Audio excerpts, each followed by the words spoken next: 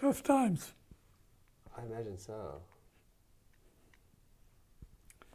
In St. Augustine, we had less luck. The police chief had grown up through the ranks, just back when they would club and do all kinds of mayhem. And so he was not a good police chief, bad police chief. Mm-hmm. I tried to get rid of him. That cost me my job. Mm. Then you'll have the strength to fight tomorrow. Then you'll have the strength to fight tomorrow.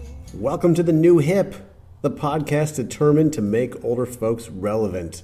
For today's interview, I sit with OK Armstrong, who not only has the best name out there, he also has an incredible life story as well. In World War II, he left for Japan after the atomic bombs had been dropped, and what he thought might be war was actually rebuilding. Then he became a city manager in the South in the 60s, forced to go up against bigots in the sheriff's department within his city. It's going to be a good one. But first, let's talk about the people that helped make this happen. The New Hip features the music of the Gin J X Group's album Songs for Liz.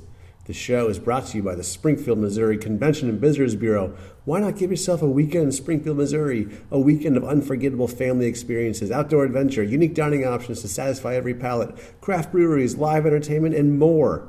A weekend in Springfield, Missouri where a masking ordinance is in effect, along with social distancing guidelines to keep you and the rest of the community safe. Visit springfieldmo.org to start planning your weekend trip to Springfield, Missouri. I visit it every day. It's also brought to you by the History Museum on the Square. They were voted the best new attraction by the readers of USA Today. All right, it's time to make older folks relevant again. It's time for the New Hip. Hip. Then you'll have the strength to fight tomorrow. I joined OK in the conference room of a local home health provider. They were the ones who had connected me with OK when I reached out and said, "Is there anyone you know that has an awesome life story?" They said, "You need to talk to OK Armstrong." OK had a really interesting father as well, and we start the conversation there. Your name's OK Armstrong. What is the I'm Junior, yes. Junior. My father was very prominent here in the Ozarks, Yeah. a congressman, Okay. and a writer for Reader's Digest. Oh, is that right? Yes, he was a journalist for sure. Yeah. In fact, he went to Florida as the founding father of the University of Florida School of Journalism, right after he graduated from the Missouri Journalism School in Columbia. Mm-hmm. I was born there in Florida at the journalism school. Yeah, that's wonderful. Now I know Reader's Digest was in like every home for decades, wasn't it? That's right. It was a really prominent and very good magazine back in those days. Mm-hmm. I'm not so sure I could brag about it nowadays. Yeah. Yeah. Dad wrote more articles than any other writer for Reader's Digest during his era. Oh yeah. He did. And what sort of topics did he cover? There were politics, world events, Mm-hmm. and family life, all kinds of topics. Yeah. Okay. So you were. Can I ask you what year you were born? 1927. 1927. Yeah, I'm Okay. 91.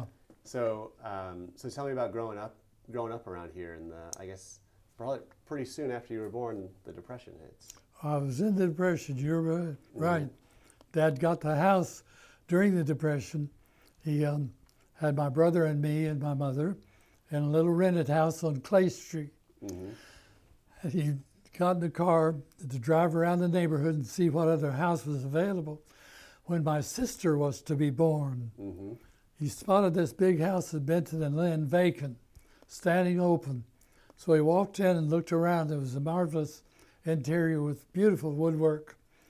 And next door lived Ed V. Williams, a prominent merchant and successful businessman. And he came over and said, "Okay," they knew each other. Mm-hmm. He said, "Okay, how would you like to own this house?" My father said, "Well, it's out of the question. I couldn't buy such a house." I said, "Well, maybe we could work out something." So they negotiated a little while because the fraternity, Sigma Nu, had been in the house. They couldn't pay the rent, so they moved out. Yeah. Well, Dad said they finally negotiated where Ed V. Williams rented it to him for, I think, $75 a month. And so Dad moved in with us. Later, Ed V. Williams, unfortunately, he died. The bank called my father and said, we need to settle his estate. So Dad went up to the bank, and they said, well, now, how about the house? What would you like to have? Would you like to buy the house? Dad repeated he was not able. It was such Depression days. He worked for little or nothing, writing articles for Saturday Evening Post and places like that. So they finally said, well, what would you give us? So Dad just took a big breath of air and said, I could give you $5,000 for that house that had 10,400 square feet. And they said, sold. So that's how I got to grow up from second grade in a marvelous house. Yeah. So how did like now you can write somewhere? It seems more plausible to me in this day and age that you could be in Springfield and write for these big publications. How was he able to write for these big publications and be here? well, this was his headquarters. He just had him as a Missourian. He had been in the legislature and also ran for Congress and was elected. So this was home to him. And they would come to him. Yeah. They'd phone him and he'd call back. They'd agree to let him go to Germany or anywhere in the world. He went to Asia. And while he was a congressman, he went to Asia to look into the Korean War. That was in the 1950s. So he bought his own ticket, no junket, and took a congressman with him, a Democrat, named William Jennings Bryan Dorn. Okay. So Dorn was a Democrat, Dad was a Republican. Dad took him over there and they met with MacArthur. Yeah. MacArthur described what was going on in Korea. They met for nearly the whole morning. Then Dad excused himself to go on over to Korea, where General MacArthur contacted General Ridgway to show him around. Meanwhile, the other Congressman, Dorn, flew on back to South Carolina. Dad went ahead to South Korea. And Ridgway took him up to the battlefront, so close that a shell blew out the windshield of their Jeep. So that was a little too close. Yeah.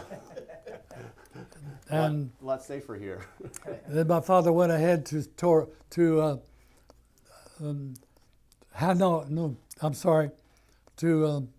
Taiwan, where Chiang Kai-shek had retreated with his army. It's an island off the coast of China. And while he was there having a banquet with Chiang Kai-shek, came the word that MacArthur had been fired by Harry Truman. Yeah. So they were all depressed. They thought surely this was the end of the world. So Dad had surmised from his knowledge of what was going on that this was the first of about 3 moves that Truman was about to make to settle the war in Korea. The next move would be to give Taiwan to Red China. And so Dad made a speech at that banquet. He said, the rumors you've heard, and this was all made up. He had no knowledge of this. Said, well, the rumors you've heard are not true. Harry Truman would never give Taiwan to China. Never would. Well, the reporters lurched forward. What's this? What's this? They hadn't heard it. So they phoned back to Washington to check it out. They went to Dean Acheson, the Secretary of State. Are you going to give Taiwan to China? He had to deny it. So Dad intercepted that move, and they did not give Taiwan to China. So I was really impressed and very proud of him. Yeah. Sounds like he had quite an impactful career. Oh, yes. Sure was. Yeah. So so you're growing up here, kind of Depression era, leads into World War II. Yeah. How old were you when World War II began here, I guess, with Pearl Harbor? I guess I was 13 when it began, and I remember Pearl Harbor, and my father had been in touch and negotiated with the Japanese delegation, including two ambassadors who were here on assignment to try to negotiate a peaceful settlement or an alternative to war. And they were caught flat-footed. They didn't know the war was coming. But anyhow... You're saying your dad was trying to negotiate with Japan before Pearl Harbor? That's right. Wow. And so he was in touch with them, and they said that the war was a complete surprise to them. So there we were. Well, Dad wrote an article in the newspaper saying, now we're in the war, we must win it. So he was completely loyal and devoted, but he was a peacemaker before and was always a peacemaker. So when I was in Japan later to occupy as an occupying troop, I went by to see, sorry, I'm reaching for his name. I can't recall it, I'm sorry. But I found him in Tokyo. He was in his underwear. Tokyo was completely burned. All that you could see were chimneys standing where the other houses had been for miles. And so I took his picture and brought it back, but it was a terrible scene. Yeah. So those are little tidbits of memory I have. Yeah. So rewind with me then. So the war breaks out when you're 13. Yeah. How did you end up? Did you enlist? Yes, I enlisted when I was 17 in the Navy, and then I had my 18th birthday while I was in training, and that was in 1945, at the end of the war. The atomic bombs fell while I was still in training. So they sent me to San Diego and San Francisco both, and ran me through an equipment line. I remember the chant today. The guy at the clerk's office said, "Put your ditty bag on your left shoulder." And so we marched down through an aisle, and they were issuing equipment. They threw a helmet, combat boots, a carbine rifle, and all the Army stuff at me. And I put it in the ditty bag and in my sack bag. And I said, well, what's this? I'm in the Navy. He said, shut up, Swabby, you're going to Japan. So they got on board the ship and we took off for Japan. It was an adventure going over in a troop ship, 3,000 of us on a troop ship. It was an old freighter. And we hit a typhoon, and I remember the ship was so small, it'd come up over a wave and then duck down into the trough of the next wave, and the propellers would come out of the water in the stern and rattle and rattle, then sink into the water again, and the nose would go boom into the next wave and wash over the decks. It was terrible. We could have been swept overboard, but we weren't. We made it. So take me back to that then. The war has been this arduous, difficult thing, and we kind of, I think, in looking back, we think, and then they dropped the bombs on Hiroshima and Nagasaki, and the war was over. But it wasn't. There was still. Was there still time from that to when the war actually ended? Actually, that was a few days. Just a few days. Okay. Not much, but the war was eventually just certainly over then. Hirohito had his war cabinet meet, and they would still wanted to fight the war, even though two of the cities had been totally destroyed. Yeah. And Tokyo was worse than that. General LeMay, with his fire bombs, just ruined Tokyo. And the fire swept the people into the bay and drowned many, many thousands, more than the atomic bombs killed. Really? Yes, sir. And so when we got over there, I was expecting them to be hostile. All Americans would be if we were invaded by Japan. But they were the most generous, docile people. They would bow and hiss and wave their hand in front of their face, so, and just do anything we asked. Yeah. So we put our rifles away, and after about 2 weeks, and then we saw they were still so docile, we started having them drive our trucks to haul supplies. And before I left, we had Japanese guards over our supplies. Wow. It was amazing, just amazing. They were wonderful people. Yeah. So what do you attribute that to? Because before that they'd fought, tooth and nail. Yeah. And now it flips. Almost. Yes, that flipped.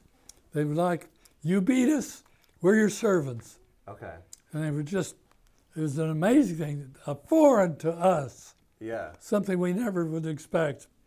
But General MacArthur worked very well with them. He was the commander of the entire peaceful move after the war. And he brought an American engineer over there who taught them mass production techniques and how to do mass production. And they adopted those ideas totally and became the best production machines in the world. We did not even learn from them. We could have, but we didn't. So they took over the auto industry, and it's been an amazing grace. Yeah. So I also know, like, looking back, looking back in hindsight, people are like, did they need to drop the atomic bombs? Oh yes. And yes. In the moment, in that era, what was the feeling? Well, Americans were elated. Yeah. I was elated because it kept me from being an invader with the huge casualty counts that would have come from trying to invade Japan to a peaceful settlement after the bombs fell. And so I was grateful. And Japan, they seemed to accept it. There's an amazing thing. It's hard for us to get into that mindset. But there we were. And so we just had a peaceful occupation. Yeah. Yeah. And so how long were you there? Over a year. And then I came back in time for classes at Drury. Let me think. 1947, I think it was. Okay. And then what was that? Was it hard to reacclimate after the war? No, not for me. It wasn't. Really? I was immediately in Drury College, got through in 3 years, and went to Northwestern for a master's. That was a great experience too. And so that's about all in the college area. Yeah. So did that war experience, or like almost wasn't even war experience at that point, just on timing, did it change you at all? I can't say it did. Yeah.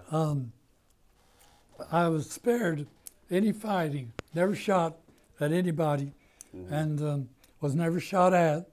So I'm a little embarrassed about being a veteran because I didn't do anything in the war except occupy Japan. Yeah. But I was grateful that I came through it, of course. So many of my friends did not. Yeah. You know, my grandpa was in the Navy, and he was there for D-Day, and he was just kind of moving troops from England to Normandy, and he always said, like, I'm not the hero. The hero are the ones who perished. Absolutely.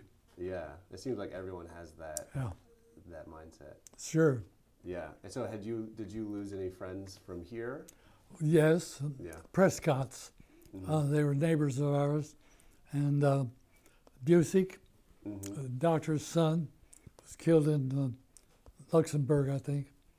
And several others. Some were shot down and captured in Germany.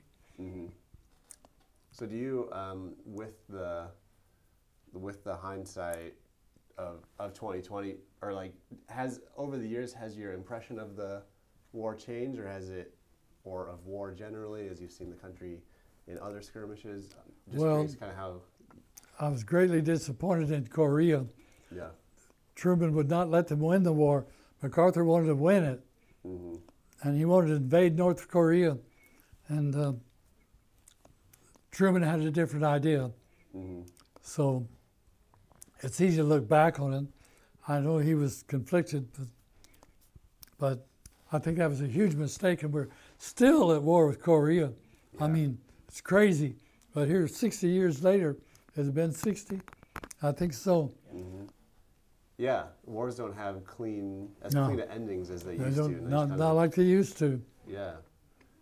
Okay, so you get back and you start jury and then make your way to Northwestern, and what's your goal at that point? What are you wanting to do? Well, at that point, the Korean War was on, and I was a reservist, and I was called back to Korea, but they wrote me a letter, and by the way, I'd become an ensign by then by the mail and some courses, and they said they had all they needed of my category, which they did, so they didn't need me in Korean War. Okay. So I just sat it out. Yeah. And my father went to Congress then. I went to Washington with him, and that was a great adventure. He did a lot of good things, and I was sort of floundering around, and then found my way. Finding his way started with an internship in Coral Gables, Florida, and it sends him on the track of city planning in Dade County, Florida, to a city manager position in Winter Haven, Florida, and then to the same position in St. Augustine, Florida in the 60s. I was city manager of St. Augustine. This was still in the 60s. I took over the city manager after the one that was there was fired from trying to cope with Martin Luther King's demonstrations in St. Augustine, which were centered around a swimming pool in the downtown historic area. The black children were also involved, and they would jump in the pool and swim. Now, to the Floridians at that time, that was like polluting the pool. It's a terrible attitude. And police chief was a terrible police chief. Yeah. And he arrested them, threw them in jail, including the wife of a governor, and Martin Luther King and the whole bunch of them. And so there was bad publicity, and finally they got it settled, but they had a vacancy in the city manager, so I applied. Yeah, and that was one of the kind of forms of protest in the South in that time. Oh goodness, yes, big demonstrations. Pools. Yes, sir. And so that was. And everything was segregated. Everything. We had separate bathrooms. Yeah. You could not eat together. Yeah. It was awful. Yeah. And so you get that sounds like, and so they do this swimming pool protest, and then everyone reacts like the worst possible way, it sounds like. That's right. That's exactly and so right. They need to get rid of everyone. And right. You come in. That sounds like a hard. Sounds like your heart was in the right place, but that'd be a hard position to walk into. Well, it was terrible. I was also involved in that in Winter Haven, but we had peaceful demonstrations there, and I had an excellent police detective in Winter Haven, and the demonstrators marched into our city, came down to a park on a beautiful lake, and so Hamp Rogers was the detective's name. We had a big, muscular-looking vehicle with a garbage container, one of those trucks come to dump, on the top, no lid, and he had a camera and a shotgun hidden, but he would ride up on the top of that truck into the midst of the crowd with a bullhorn and plead with them not to get violent. And he said that they're just going to be peaceful now, and he was able to keep the peace. So they backed off, and we did everything we could, met with them, so forth, had all kinds of ideas to help them with the transition from segregation to integration. And we were successful in Winter Haven, got through with only a one fist fight. Yeah. But in St. Augustine, it had been different. So was that, So it sounds like you were on the right side of history and the right side of humanity with that. At that time, did you feel like, did you feel out of place in the South in that sense? Like, Well, I was to me. I had to do it. yeah. So I faced them down. I mean, the bigots were terrible. Mm-hmm. And so there were several things. I had a little convertible, and the town had been locked down. And there was an area where the blacks were over their territory, and whites were down here. Well, about 2 o'clock in the morning, I got in my convertible and drove slowly right up through that area. Mm-hmm. Just say, look, fellas, I'm here. And they didn't throw any rocks or anything at me. Mm-hmm. So that was a successful demonstration. I tried to show them that we could live in peace. Yeah.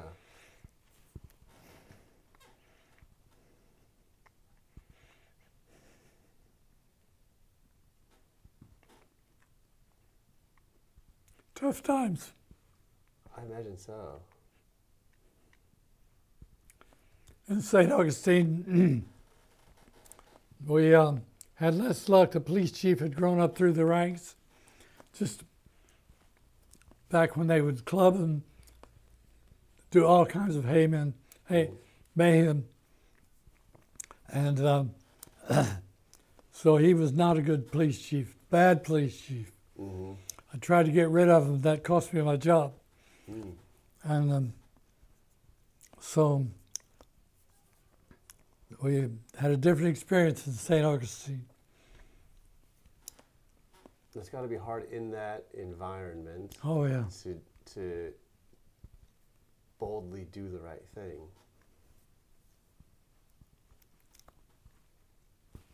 Still hurts. Does it?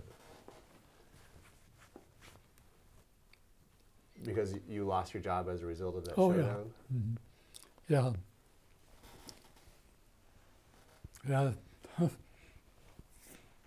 Mm-hmm. Yeah. I tried to fire the police chief. It's my job to do that if he needs to be fired. Mm-hmm. But the city council was split. I had 2 votes to 3 votes against me. So I had to just resign. But during the time, I suggested we have a professional study of the police department by the National Association of Chiefs of Police, a well-known group in Washington. So they sent, the council agreed to it. They sent a fine man down from there, and he interviewed me and then the police chief and so forth. But the time I had resigned had come, and I had to get out before the report was complete. I've regretted that a lot because I thought the consultant was on to what he needed to be on. He found a complete report, about 100 pages, and he gave it to city council right after I left. Well, the police chief was heard going down the hall, waving that report, said, Armstrong wrote this, Armstrong wrote it. Ooh. It was the consultant's words. Mm-hmm. And he agreed in every way with me. Yeah. But police chief stayed there for many years. Wow. Next city manager just had to live with him. So, that has to be hard to have to move on from that. Yeah, I know. Yeah. Terrible. So. Do you take any solace now knowing that like you were doing the right thing? Oh, I take solace in that, yes, but yeah. It still hurts. I'd rather have been a successful long-term city manager. Yeah. Yeah, I imagine so.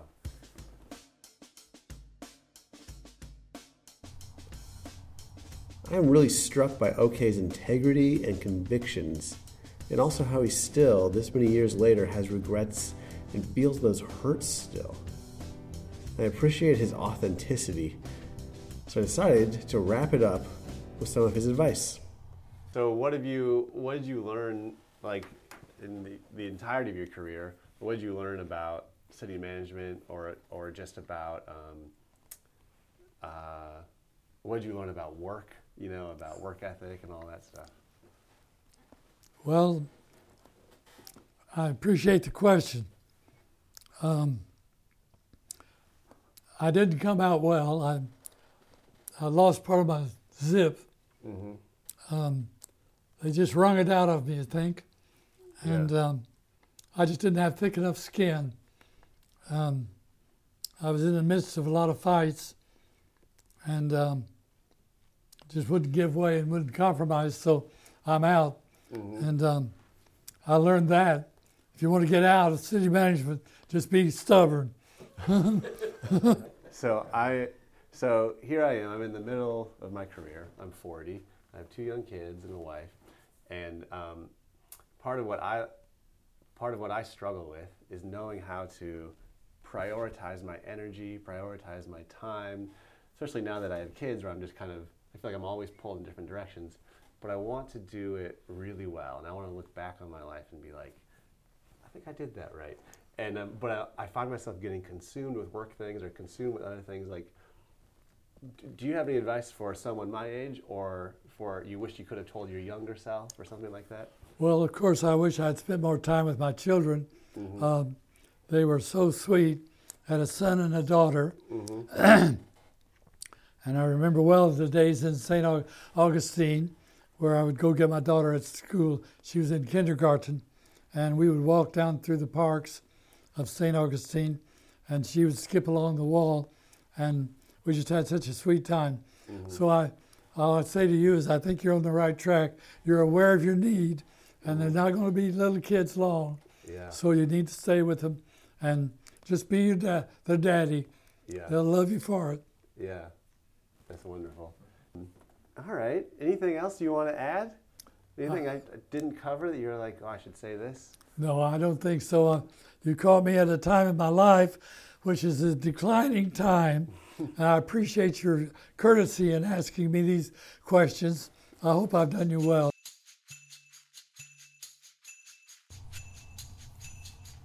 Well, there you have it, the story of OK Armstrong. You can tell that he really cared about his career, about doing a good job, about doing it with integrity.